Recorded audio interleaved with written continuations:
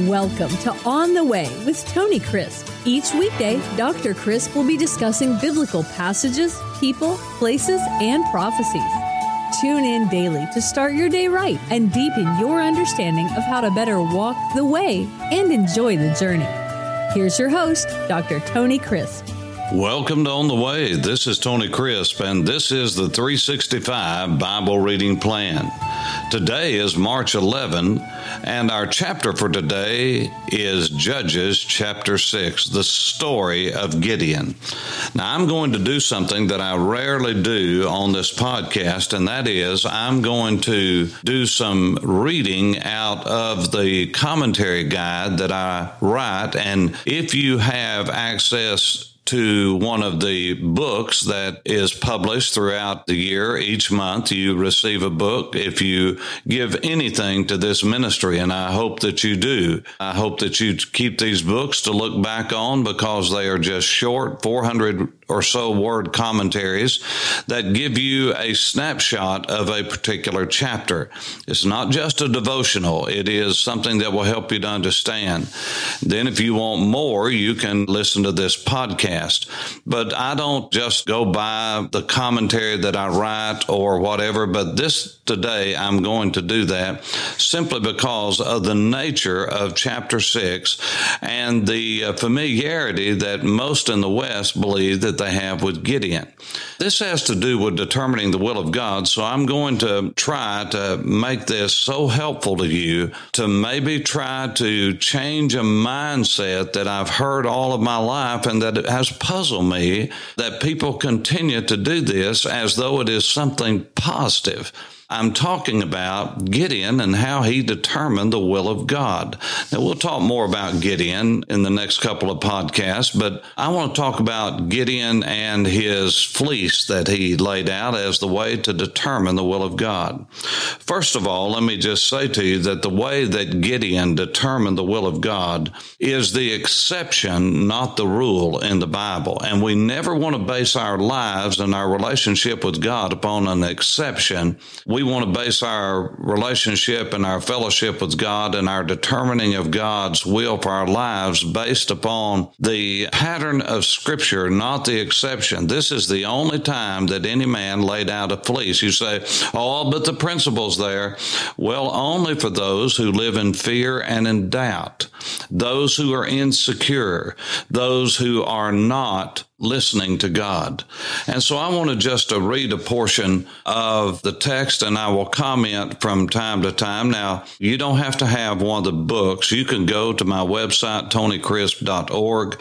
You can go to the menu and pull down podcast or pull down 365 Bible Reading Plan. It's in the menu on your phone or on a computer, wherever you are.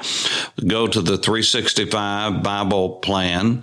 You can open that up and go down to March 11 on this day, and you can click on the guide, the Bible reading guide, and it will come up. That is, it's absolutely free to anyone. So all of you have access to this, and I would encourage you to read this day's if you don't read any other day, because when I was writing this, I wrote it with you in mind more than any, because it is just a real puzzlement to me at determining God's will, because I did this when I was just saved, and I did this when I was just being called to preach, but I was a babe then. But I have grown men that have been walking with God and grown women that have been walking with God 20, 30, 40 years that are still putting out fleece when God has already said this is what you do. And so let's just get into it. It is on page 34 of the devotional guide, the book that you get each month, or you can just pull it up on the website. Judges 6 is a strange story to the Western mind and should be. Gideon, in many ways, has the same mindset of Moses. Now, I want you to compare the two, and you'll see they're the same. God was gracious to both of them. Both of them were in hiding, basically, Moses and Gideon. God called them to do something, told them very specifically what he wanted done, what he would do in relation to that, how he would equip them, how he would enable them, but he told them very plainly what to do. And they did not act on that. They did not obey, but rather they wanted more proof. And this tells me they're very insecure. Now, what I have found out in most of us who are leaders, that we are a very insecure lot. And the more you get into the Word of God, the more secure you will become, because you'll find out it is not about you. It's not about me. It's about the sufficiency of God and the enablement of God and the power of God and not us. And so the more insecure you are, that tells me the more you are trusting in your abilities and not God's abilities. And the more you think it depends on you instead of the power and the presence of God. It is a lack of faith, honestly. And I'm not chiding you. I'm just saying to you, insecurity is always in the Bible likened unto a lack of faith, because we innately think it's about us, our presentation, how we do. And for many, this is ingrained in us from early years onward, and in the workplace. We're taught it all depends on you. You got to make it happen. Even in witnessing, we think if we don't present it right, God can't do it. Or if we don't say the right words, God's not going to save somebody. Listen, God wants that person saved more than you, and God can use a donkey to speak His word. You're nothing but a voice anyway. I'm nothing but a voice anyway. Again, I'm trying to be very gracious and kind, because that's the way God has been with me, and others have as well that's taught me. God tells him, Gideon, what to do, and he argues that God, who is asking him to do something, is impotent when it comes to enabling him to accomplish what he has asked. Gideon and his fleece are often cited as a way of determining God's will. While I want to be gentle and kind here, I also want to be firm and help everyone to understand how God works. First, this is the only time that a fleece is used to test God. Not only was God gracious to Gideon, but he allowed Gideon great mercy in that he continued to use him despite his doubts and fears in trusting God. Same thing is true with Moses. And so you say, well, this is a pattern. God's choosing the wrong people. No, God's choosing the right people, but people are not putting their trust into God. God's not doing anything wrong. God's doing everything right.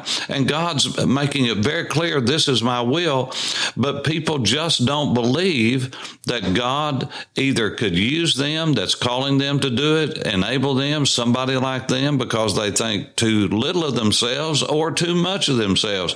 And this is always the thing. When we make it about ourselves, we have a tendency to think more highly of ourselves than we ought to, or more lowly of ourselves than we ought to, instead of what God says about us. See, the devil is a liar, and he'll tell you you can't do anything, or he'll tell you you can do anything.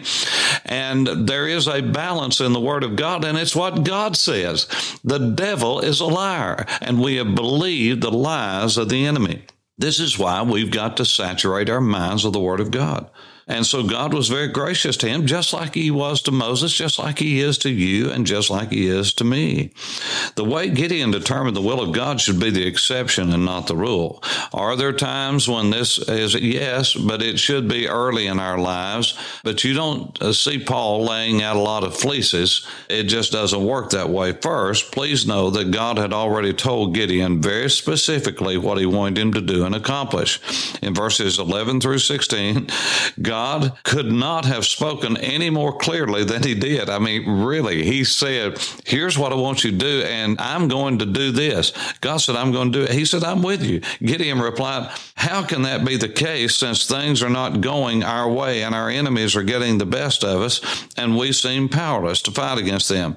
Why isn't God doing all the miracles now that he had heard about when he delivered the people from Egyptian bondage? The Lord has forsaken us. And I just write, wow, in the text. And the reason is, can you believe he put everything back on God, just like his forefathers coming out of Egypt did? They blamed God. God clearly spoke. They didn't listen. Neither did Gideon. Neither did Moses many times. And so all I'm saying is, over and over again, when God tells us to do something, we say, well, God, you've got the wrong fellow. You've got the wrong gal. You've got the wrong person. Well, no, God has the right person. It is that you don't want to trust God. I don't want to trust God. We are so untrusting. We really are. And we say we believe God can do anything until it comes to us. We think God can do anything and will do anything as long as it's somebody else. I have learned over the years, this is true of leadership. If you're going to be in leadership, I'm telling you, a lot of people want you to get out on limbs so they can saw the limb out from under you. Because I have been in too many meetings over the years when people say, oh, Tony, listen, you're anointed. God's favor is on you. You get up there and say, man, we'll be right here behind you. I tell you, we'll be right here. And I walk up and get to the microphone, raise my hand, speak, and I look around and they've vanished. They're hiding over there in the bushes somewhere, and I'm standing out there, and as a matter of fact, some have walked out behind their hiding places and shot me in the back with arrows while I'm up there doing what they said I ought to be doing for all of them. Now, I'm not always the hero. I've done the same thing myself, but I'm just telling you, the older I get, the less I do it. The more mature is my walk with God, the less this kind of thing happens, the less it has to happen, simply because we ought to grow up and grow out of some of this stuff. They didn't listen, neither did Gideon. Verse 15 sounds just like Moses. Verse 16, God once again tells Gideon, surely I will be with you, and you shall defeat the Midianites as one man. Now Gideon's wanting a sign. Listen to this. God's words are not good enough for him. He came up with a plan. Let me give an offering and see if it's acceptable. And Gideon did so, and God consumed it right in front of him with just a touch. Even when Gideon said, I have seen God face to face, it was still not enough. This reminds me of the story in the Gospel of Luke when the rich man was in torment in Hades, and he said, Father Abraham, would you send someone to my brothers? And this was after he had asked Abraham to do several things, who, by the way, represents the Father. Remember, he was in paradise with Lazarus, and the rich man was in torment in flames. Just to give you some background of the story. And after he had asked for several things, he said, oh, well, here's what I'd really like for you to do. Would you send someone to my brothers, to my family, and tell them not to come here? And what the Father said was, they have the Word of God. They have Moses and the prophets. Let them listen to them. Let them obey them. And he said, oh, but if one rose from the dead, if one saw somebody come back from the dead, they would believe then. And what did the Father say? Oh, no. No. If they do not believe the Word, the written Word, what has been written and proven to be the authoritative Word of God, they would not believe though someone rise from the dead. You see, Gideon had the words of God. God had spoken. God had already proven himself. He spoke to him face to face. Even Gideon said, well, let me give this offering, see if it's a good offering. And God received the offering and touched it, and it was consumed immediately. In other words, exactly what Gideon had asked for, God did, but that still wasn't enough. You see, when you make up your mind that you don't want to do something and you're going to put God on the spot, it doesn't matter what God's done in the past. It doesn't matter what God says to you. It doesn't matter what God does. You're going to keep on making God jump through hoops. And if he doesn't do it, you're going to blame God if you don't follow through on what God has plainly told you to do. Now, most of what we do in our lives, God has given us a precept, a principle, or a pattern to follow. And I'm just telling you, the fleece is not part of the pattern of God. It's the exception, not the pattern. And the scriptures are replete, filled with men and women who, when God speaks clearly in precept and in principle, this is what you're to do, we don't want to do it. And so my word to you and my word to myself today is, let's see what God says, and whatever God says, we can do it. Now, there's more to the will of God than knowing what it is. Yeah, it is if we're going to do it. There's another thing called timing. That's where we get tripped up. When God says, if you'll do this, I'll do this, we think that the moment we do it, God ought to be Johnny on the spot and do exactly what he said right then. Well, you see, God said he'd bring the people back into the land even after they had rebelled and he spewed them out. Well, God did that. It was 70 years later. God did bring them back, and for a second time, but that was 2,300 years later. Certainly, it was over 2,000. And so all I'm saying to you is, even when we obey, God doesn't have to do something instantly. After all, He's God. And it is our responsibility to walk with Him on the way. This is Tony Crisp. Thanks for listening to On the Way with Tony Crisp. Tune in every weekday for information on biblical passages, people, places, and prophecies. Fridays are for your questions. Email your questions to questions@tonycrisp.org. Then just listen for your question to be answered on Friday's podcast.